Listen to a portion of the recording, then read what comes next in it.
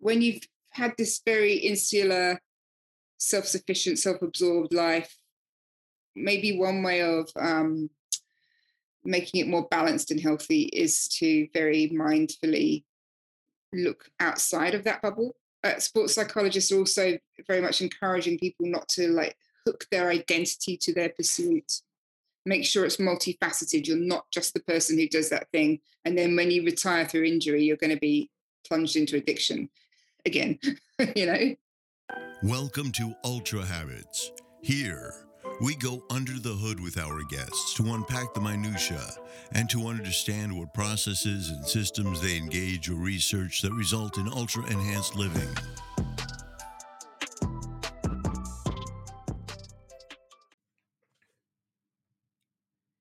Howdy, folks. It's RJ Singh here from Ultra Habits, and thank you for joining us on today's episode where we are going to unpack subcultures. We are going to talk about endurance and view it through a non-traditional lens. So we have Jenny Valentish on our show today. She is an author and journalist, and we are here to talk about her recent book, Everything Harder Than Everyone Else: Why Some of Us Push Our Bodies to Extremes. In this wonderful piece of investigative journalism, she unpacks stories from the outliers and outsiders in society that what can they teach us about endurance. So we are talking about ultra endurance athletes, porn stars, bare knuckle boxers, people that lift really, really heavy weights, to people that eat weird and wonderful things, people that are pushing their mind, body, spirit way over the edge. And there is so much that we can learn in terms of the good and obviously the not so good.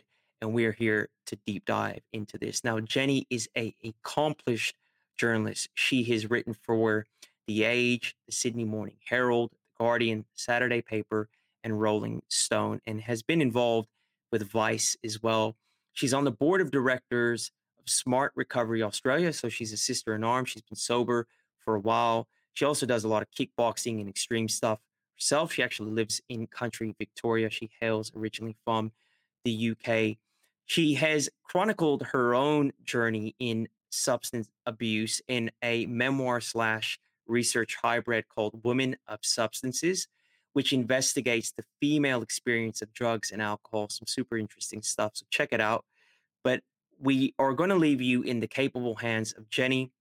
Really think about the applicable nature of endurance through your eyes and how these stories may be extreme and the pursuits may be extreme, but what can we learn in terms of our own craft for anyone that's trying to get there or anyone that's already there in the executive landscape?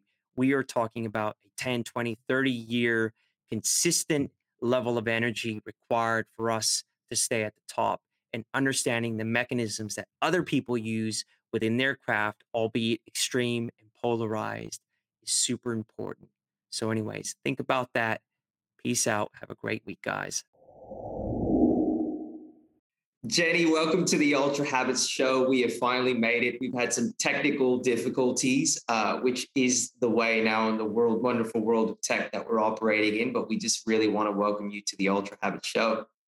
Thanks, RJ. It's really good to get on the show. You know, I've been listening to it religiously. That's fantastic. So a bit of a weird story in terms of how we have multiple points of references, right? So you're into endurance. You're also a person that's had a colorful history with drugs and alcohol, as I have. And it seems like there's been a bit of an overlap in terms of conversations that we've had with people like Ad Hadaranon, Charlie Engel, Courtney Olson. And it's, I guess, fortuitous that our paths have crossed. Can you tell the audience a little bit about yourself and what you do? Yeah, of course. I'm a journalist. So I tend to write for The Guardian and the ABC and The Age, Sydney Morning Herald, those kind of papers. And I used to be a magazine editor. And I moved to Australia from the UK back in 2006. I've written quite a few books since I've been here. And my preference is the non-fiction kind of line of inquiry. So the most recent is Everything Harder Than Everyone Else, which is why people push their bodies to extremes. But the one before that, in a strange way, was related. It was called Woman of Substances, A Journey into Addiction and Treatment. And it was an addiction memoir of sorts, because I used myself as a case study. Uh, but it really went deep into the research that's out there around, why addictive behaviors occur, especially with a gendered lens. Um, and it was from that the idea for this new book arose, actually. Because I'm really interested in the fine line between hedonism and endurance, which I'm sure you can relate to. Yeah, that's that's interesting. And I'm just going to digress to the right for a second. I know that we're both recovering, or we're both in our own ways dealing with our addictions in different forms. And I'm in 12 step, which is abstinence, and you're, I think, in smart recovery, which is harmonization. I can't say the word. Harmonization, yeah.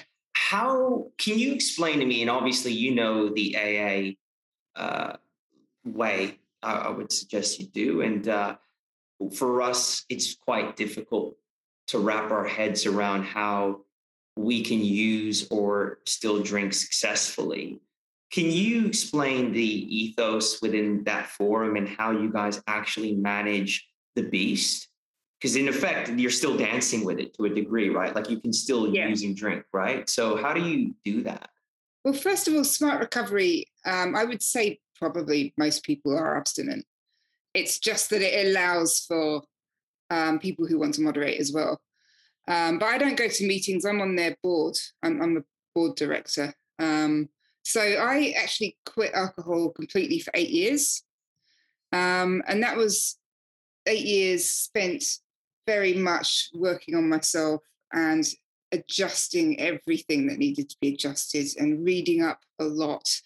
And I did go to smart meetings then. I went to AA meetings then for 18 months. Like, I did everything, and anything that was on offer in terms of help, I took it. And so I really addressed my behavior. I had to learn to do everything without alcohol. Because I started very young at 13, and then I got into all sorts of drugs. So everything was addressed, and I thought around the 5 year mark I probably could drink again, but at the same time I thought, but why would you just stick with it? And then around the 8 year mark, I did go out for some drinks with friends in the UK, and to my surprise, it was okay. And so that was 4 years ago. Right. And it has been okay for me. Like, there's not been any alarming points at all. And I was that person who couldn't just have one drink or just one cigarette or anything, one of anything. So I guess I've just rewritten that kind of behavior pattern, and also I have completely different priorities now. I'm so into training. I'm into kickboxing and, harness and pole dancing. And I would never want to give up a day's training. Like, I'm obsessed by it. I would never want a hangover to get in the way. So it is completely done in moderation now. And I don't think that's possible for everyone, but I think it's possible for more people than we think. I would agree with you. I think we draw an all or nothing line in recovery because it's a safer bet in that sense. And I get that. And you've reorientated yourself to a higher purpose and a new priority. Whereas addicts, we're rudderless.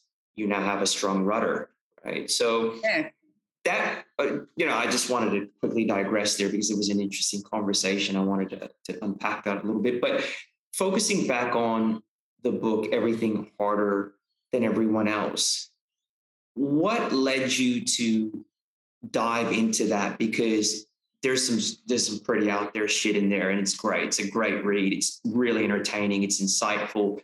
But what took you down that path? Like, explain to us why you wanted to go there. Yeah. So, it's a book where each chapter looks at a different kind of extreme pursuit and why the people are doing it and how they can do it as well. And it probably won't surprise you to know that quite a few had histories of addiction. But the idea for the book came up when I was writing Women of Substances. I was thinking about how when I was in the throes of addictive behavior, I was kind of obsessed with how far I could push my body. Like it was this grisly kind of obsession with, I just want to have yet another cigarette on this bender and like kind of almost feel like I can hear my lungs singe or, this, another line, another this, another that. And it was this fascination with the body. And I was thinking about control and how a lot of people who've had like a traumatic childhood, for instance, are drawn to substance use, eating disorders, self harm. And in a way, it's like an expression of self loathing, but it's also this kind of bloody minded control over the body, often a regaining of control as well if people have, has any kind of physical or sexual abuse.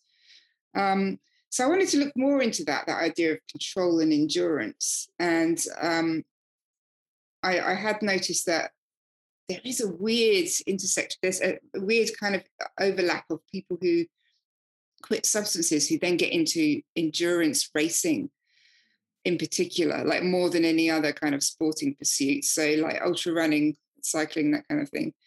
And I was looking more into that. There's so many memoirs of people who gave up drugs and got into running, long distance running. I mean, the main person I profiled in the book, and he was probably the first person I interviewed on that topic, was Charlie Engle, who, he wrote the memoir The Running Man, and he used to have a massive crack habit. In fact, like his car was shot at by dealers. He'd wake up, in neighborhoods with all his possessions gone because the woman he'd found who said it hooked him up with the drugs had run off with them. He was pretty deep into it. And now he's in his 60s and he does all these incredible feats. Like, I think he ran for like 27 hours straight when he was celebrating his 27th year of sobriety. He's run across the Sahara. He's done all these things. And so I was talking to him and he's given it so much thought. And he was saying he gets the same kind of validation as he does when he tells people he's doing like a run across all these deserts, as he did when he was buying crack off dealers. And they were like a bit alarmed at how much he was buying. And you're not going to smoke all that, are you? And he's like, yeah, right, I am. So he has that same sense of being an outlier, that kind of pride. But there's also all these crossovers of, this sense of self-punishment, like these really long endurance races are just grueling on the mind and body. They're quite meditative, stroke ruminative. There's transcendence involved, hopefully. There's all these, chemicals being released. So there is quite a strange crossover between the two. And from there, I thought I'll look at other pursuits like bare knuckle boxing and deathmatch wrestling and BDSM and all sorts, where people really have to throw themselves and full force into it and kind of sacrifice their bodies on the altar and talk to them about what they've discovered. It's such an interesting topic. So here's the context and why I want to unpack this. So, I was talking to someone, a business coach, and she said that she's never come across anyone successful in business that hasn't been rebelling against their trauma to a degree, right? Like trauma is the foe, and they personify that in how they pursue and aim for success, right? And you mentioned a study, which I'm going to get you to unpack as well, that UK study. But in your view, I want to get your perspective on, did you find that everyone you spoke to a certain degree, had and was leveraging their trauma as a means to propel themselves? And can you then reference also and talk about that UK study? Because I think that's really important for context. Yes, everyone except two people who were very clear to tell me, you're probably looking for some torment here, but I can promise you I'm the least tormented person you'll ever meet.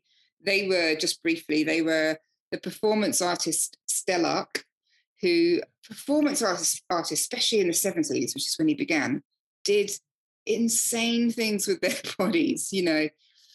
They'd they'd really maim themselves. They'd be jumping out of windows. There might be knives and guns involved. Like in his case, it was oh gosh, doing things like swallowing painful sculptures that would then open up in his stomach, and he did lots of flesh hook suspension.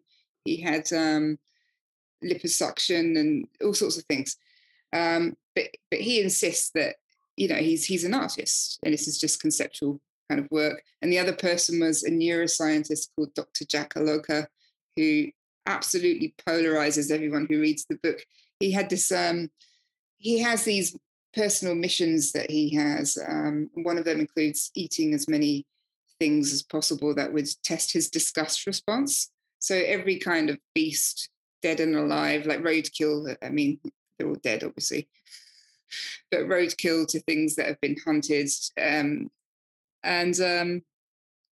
Yeah, again, he says he's not feasting on any trauma here, and that's not what's fueling him. But apart from that, everyone I interviewed either had that kind of childhood trauma background, or if they didn't discuss that, at the very least, they were very, very restless, kind of naturally agitated people. I call them the natural born leg jigglers, because everyone would be like, through the interview.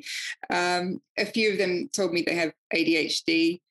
So people who basically have this very, very restless energy that needs to go somewhere. Now, you mentioned a study, and that became key to the book, actually. And one of my interviewees told me about it. She's a power lifter and strongman athlete called Camilla Fogagnolo. And she had been brought up by this disciplinarian father, like homeschooled. Her and her siblings were raised on a farm, completely isolated. They had this kind of Soviet-style training regime every day of like rope climbing and commando crawling and weightlifting and judo and everything. And she also had awful things happen to her, like sexual abuse. And she said she'd given this so much thought with her coach. They'd stumbled across this 2016 study, UK study. It was led by sports psychology professor Lou Hardy. And it took 32 athletes. 16 were like super elite athletes who'd won gold at Olympic, that kind of standard. And then the other 16 were elite athletes. So there were commonalities between the two groups, like, having been raised to have a very strong work ethic or be competitive. But there was one crucial difference, which was every single person in the super elite athlete group had experienced childhood trauma, compared to only 4 of the elite group. And so, that the suggestion from that is that this very painful experience early on in life has given them, some kind of resilience, mental toughness, self-sufficiency, that has allowed them to push through pain and discomfort. And Camilla was saying it makes so much sense to her because she doesn't consider herself to be a particularly gifted athlete. I would disagree. But she has smashed so many records and gone so much further than people she thinks are more naturally gifted, because they just give up when it gets too hard. And she's never going to give up. She said, I've actually got a quote from her here. She said, you think if you just trained, you would be Olympic level, but they don't want to hurt. Why would they? They've got nothing to prove. As opposed to people who go, I'm broken, but let's go again tomorrow and the day after and the day after. And if you don't, you beat yourself up over it. You're weak. You've missed out. You've failed. It is its own form of self-punishment. Hey guys, just wanted to take a quick break to thank you for your continued support of the Ultra Habits Show. It's through your support that we've been able to scale this thing so quickly and so strong over the past year, and we're truly grateful for your continued support. If you haven't already, please go to www.ultrahabits.co and subscribe. You'll get cool information, insights, and be up to date with everything we're doing. And also, if you haven't, please rate this podcast The link is in the show notes. When you do this, you help us scale our message of ultra performance, ultimately helping us create more impact with our tribe. Anyways, we're going to leave you back in the hands of our wonderful guest. Yeah, there's so much in that. So let's talk about the need for validation, right? Which you juxtapose that with trauma. It's a powerful enabler and motivator. What were the downsides that you saw that were potentially playing out in people's lives from these two powerful forces? Just maybe you witnessing it, not them explicitly telling you this, but you were actually around these people, so you would have got a good gauge around how well-rounded and how well-adjusted they were to life beyond just the context of their craft. How did you see this play out in a not so positive way, if any?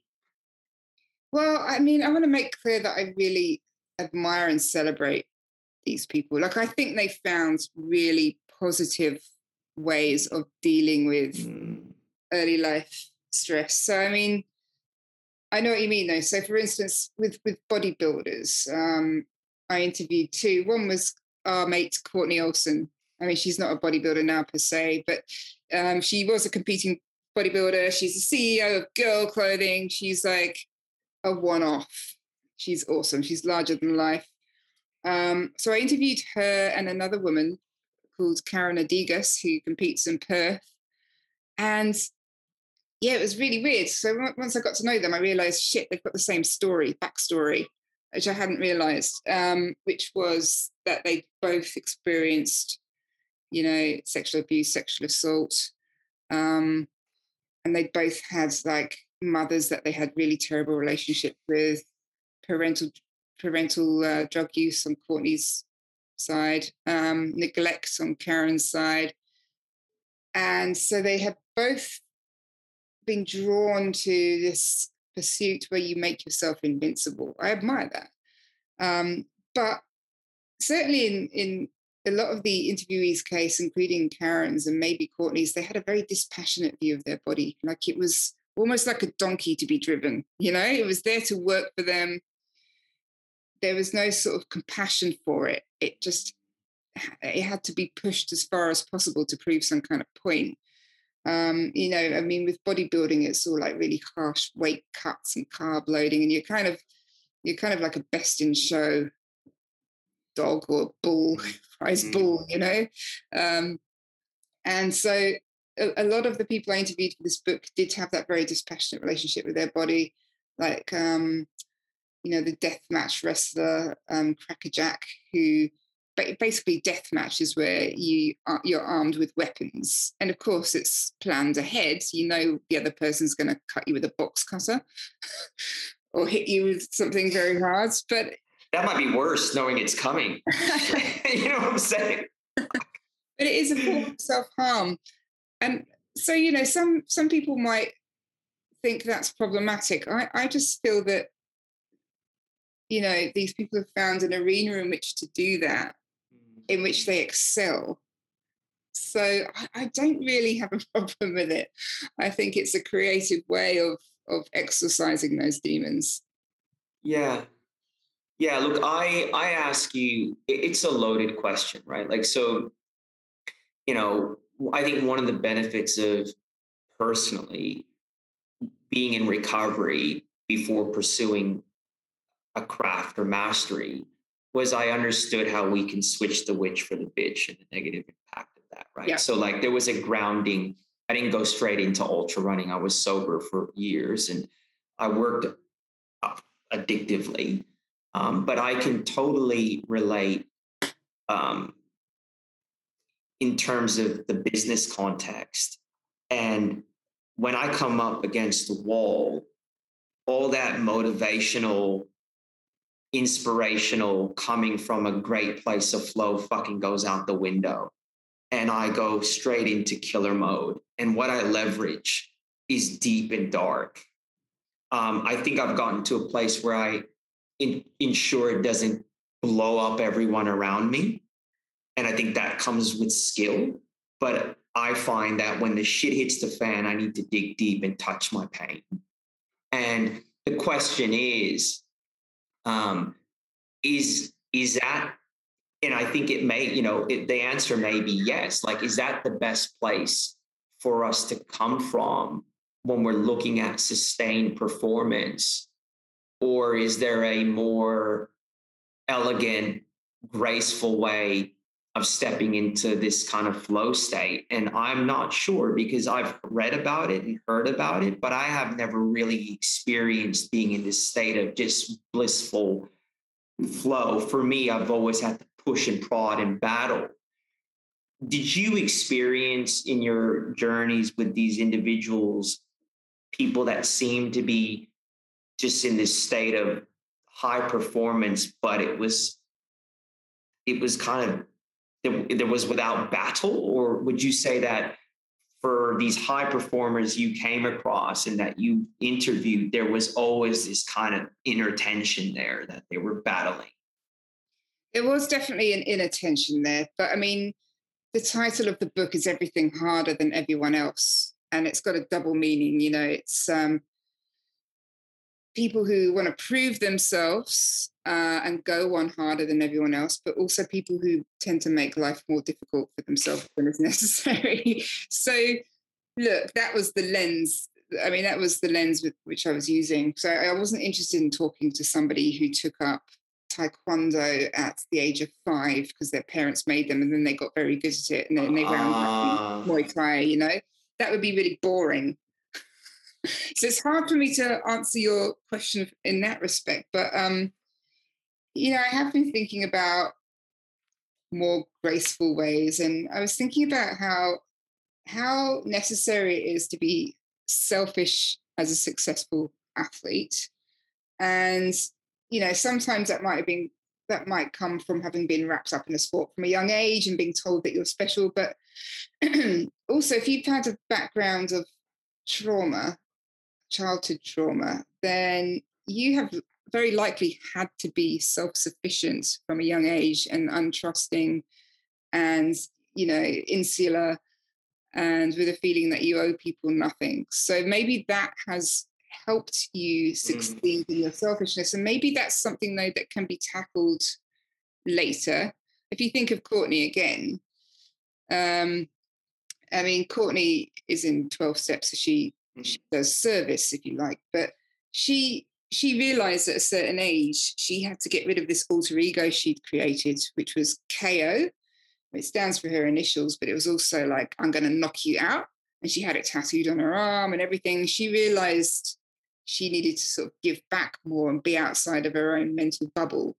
And so she covered up the tattoo. She does tons of, I would call it outreach work, really. Like she, even just on social media, her efforts to just draw everyone in and have the difficult conversations are constantly ongoing. And personally, I had a history of addiction, as I've said, and I reached a point where I realized as well, I've got to do everything completely differently and practice more empathy. I'm still confused about empathy, whether it's something innate or something we learn, but in my case, it was something that was learned much later than it should have been. So, I had to sort of train myself by giving myself exercises, like looking at people on public transport and like making myself think about, okay, they're wearing these clothes. Imagine them picking those clothes out and why they picked them out, literally trying to put myself in other people's shoes. And I think a lot of big sporting organizations are encouraging their athletes to have empathy and to think outside of their own bubble. I know the AFL do things like that, like they try and sort of hook up their players with different charities and things. So that might be one way of, when you've had this very insular, self-sufficient, self-absorbed life, maybe one way of making it more balanced and healthy is to very mindfully look outside of that bubble. Sports psychologists are also very much encouraging people not to like hook their identity to their pursuit. Make sure it's multifaceted. You're not just the person who does that thing. And then when you retire through injury, you're going to be plunged into addiction. again, you know? That's a very interesting point. And there was somewhere in your book, I love the topic of identity because it interrelates into habits. We tend to support our perceived identity with habits, right? So if we can start to play with the identity, typically the habits will shift that we engage. But there was something in your book where you were talking about validation and the need that we have to inflate our personality to conquer our environment. That's a very interesting conversation.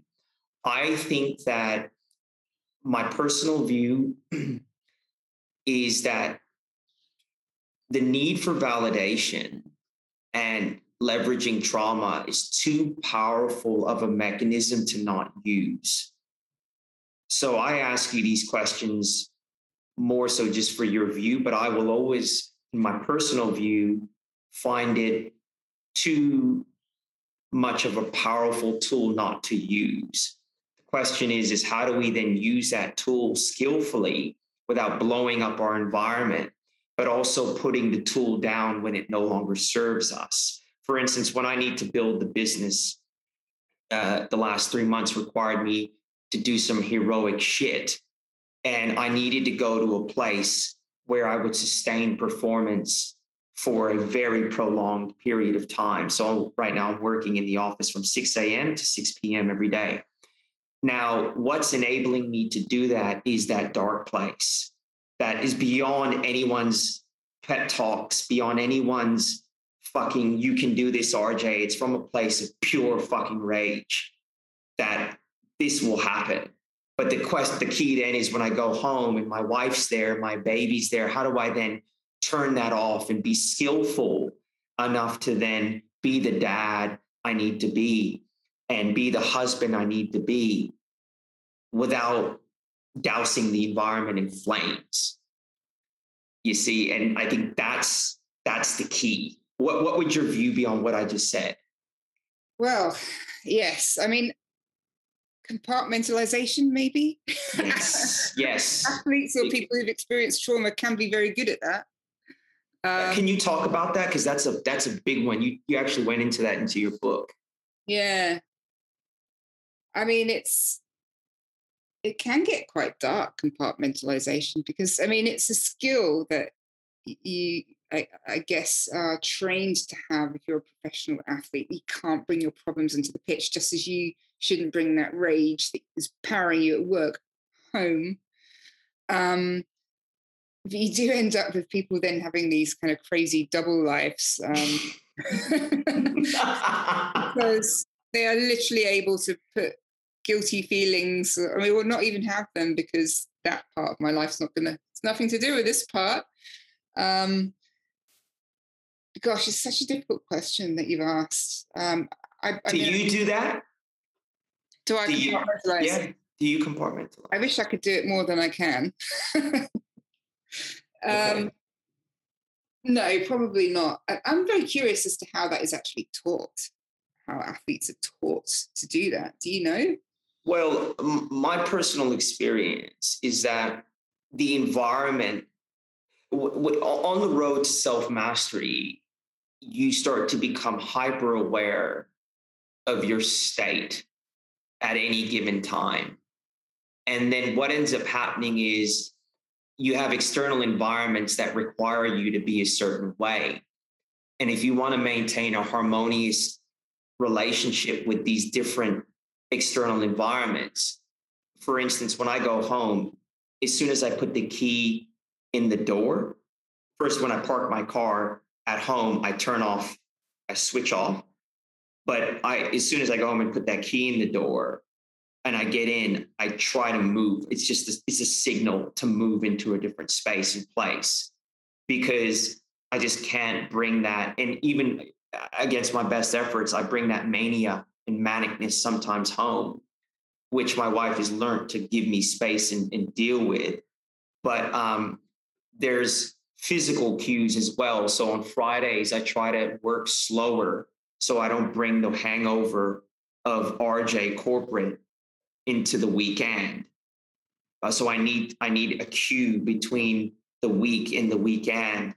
So I think these are ways. I think having kids forces you to elevate if you want to have a successful home life as well. Like if I was a single dude, I can bring myself into my home environment as I am, right?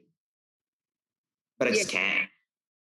I think the answer is actually sitting behind your head as I look at you right now, and it's the word habits. I mean, that's basically what you're describing, isn't it? So you've now established a few habits that will take you from one threshold into the other. And I have really got into the whole habit stacking idea of, all right, you do this one and that then makes it easier to do the next one and the next one. And then you've created this new kind of routine that flows more naturally. And so in the book, I did talk about the concept of telic and atelic activities, which I'd never heard of. Telic is from telos, meaning goal, and the ancient Greek philosophers used to talk about it, and it sort of had a bit of a resurgence of interest. So a telic activity would be something like a deadline, a race, something that's got an end point, we're very driven towards it. Atelic is something that we do just for enjoyment's sake, which is maybe the arena you want to be moving into when you get through the front door of your home. And I looked at my life and I didn't have any atelic activities, nor had I ever, because I considered that to be a waste of time. But it's things that you do without any kind of fanfare. Unheard Free of. play, like free play, basically. Yes, so things like hiking, swimming, crocheting, whatever it is, there's not a goal attached to it. And so I've actually, since writing this book, I've forced myself to have some atelic activities. It was really forced at first, like I was doing like a mandala drawing workshop. I was like, oh, for God's sake, this isn't me. But I found some I really like. And so it does allow me to switch off and move into a different headspace. So I now do arnis, which is Filipino stick fighting. It doesn't have to be relaxing, just something which isn't about, I've got to meet that goal. I'm on that path to meet that goal. And you can just do it and enjoy it. So, I mean, I go out every day after my cold shower and I go for a walk and take my sticks and just look like a weirdo waving them around. When you do arnis on your own, it's also called eskrima and kali. It's kind of more like Tai Chi, It's a really great way of like connecting mind and body. And so I do that, and I do pole dancing just for the pleasure of learning. I'm not going to be performing or anything, because during the writing of the book, I started fighting. And by the end of the book, I had a Muay Thai fight. So that was so goal oriented that I knew that when I finished the book, I was going to have this massive crash, because my identity was tied in with being a fighter and also, being the person who's writing this really hardcore book. And then I was going to lose them both. And I knew that I'd probably flounder for a bit. So that's where your atelic activities come in. That's why athletes are encouraged to do these other things other than their pursuit as well, so that you don't have this absolute crisis. And I think that works for you, for you and anyone else in that capacity of, how do you not bring stuff home with you? We've got to have these new routines and things that you do that aren't all about get it, do it, get it done. Oh, Jenny, you're my type of chick, man. So like, you're intense. That's the thing, right? Like it's all kind of performance orientation. Everything's got to have a fucking big, deep and meaningful purpose. And I get it. Like my wife was like, can you just watch some TV? Like, you know what I mean? Like it's literally that bad. And the thing is I think what you just mentioned is, you're living skillfully. Like, you recognized you were going to actually crash. Like, super skillful insight, and you preempted that. And you've gone into your own habits, which is great. And so as we kind of bring this to a close, I do want to ask you, there is, you being a journalist and a writer, I think the biggest question the audience would have, and certainly myself, is how do you create good habits around writing? Right? Because I know like that, I find that super hard. And it's like, you don't always feel inspired. You don't, and I guess maybe it's the same as any endurance sport, but like, what do you have a system for that? Yeah, it is a bit like an endurance sport. With Women and Substances, the addiction book, Yeah. ironically, I wrote all of it on modafinil and chain smoking. I wasn't using drugs or alcohol. I mean, modafinil, it doesn't have any euphoric agent. Right. Okay. You know, so, but that was how I could focus. The only way. I have been diagnosed with ADHD. So I was like, okay, well, that will get me sat at the desk. This time around, I wasn't prepared to do that because of sports. You know, modafinil does kind of take it out of your body, as does smoking. So I basically, because I'm very restless, I have this pattern of I just have to keep moving like every hour or so. So I'll start off maybe at my desk, then I'll move to a cafe, then I'll move to the library. If I'm on a train, that's brilliant. I don't have to move as long as there's motion, you know, and I can't get off the train, obviously. So it's great. So my trick really is to maybe everyone's not as restless as me. I'm that natural born leg jiggler I mentioned, but is to keep moving and to then kind of be able to reset and get into it for a spell. But I also try and do things as early as possible in the day, get started early. I don't have anything like a set number of words or anything like that. It's just all right, have a break, then go back, have a break, then go back, have a break, then go back. And then so you assess by feel by the end of the day if it was like a productive day. It's not so much number of pages or letters or Yeah. But I've also realized some days your headspace is just not writing day. That's okay. Do some admin, go and do the garden that you've been neglecting. Like, just don't force it. There are other things that have to be done. And it's like some days you're in a practical headspace, and some days you're in a creative headspace. Work with it instead of against it. It's beautiful advice. Jenny, and before we go, can you tell our listeners and viewers where they can find more stuff, from you, books, where's your information at? Yeah, I've really kept it all to Instagram because it's doing my head in trying to do multiple platforms. So on Instagram, I do things like readings from my various books and just general chat and stuff like that. So it's Jenny Valentish _public. And the books are available from all the usual kind of online vendors. The Unmentionable One Beginning with A, Booktopia, all of them really. You can just Google the book titles and you can buy them online really easily. And I'd appreciate it. Yeah, no, it's a brilliant book, brilliant read, love it, really entertaining. And is the audiobook, that's not you, is it? But they've done it with someone that sounds like you. Yeah. You know what? I should have done it. They offered it to me, and I just thought it would take me about 10 times longer than a professional. But since then, as I said, I've been doing all these like mini readings on Instagram, and I've been really enjoying it. And now I'm kicking myself. Look, she did a good job. I think she encapsulated your style very much so. So I think it was good. But look, I think we'll leave it there. Again, thank you so much for your time, Jenny. Really enjoyed our chat. I think there was a lot of insight into endurance, trauma, performance, and enough information to lead people to think, well, how are they interacting with all three? And are they doing it in a way that's sustainable, or are they blowing everything up in their pursuit of performance? Because I think I come across it in corporate all the time. People are just blowing their lives up, unhealthy, unfit, kids hate them, wife hates them, So you've given us a lot to think about. And again, just really appreciate you and appreciate the time you've given us today. Oh, thanks so much, RJ. I really enjoyed that.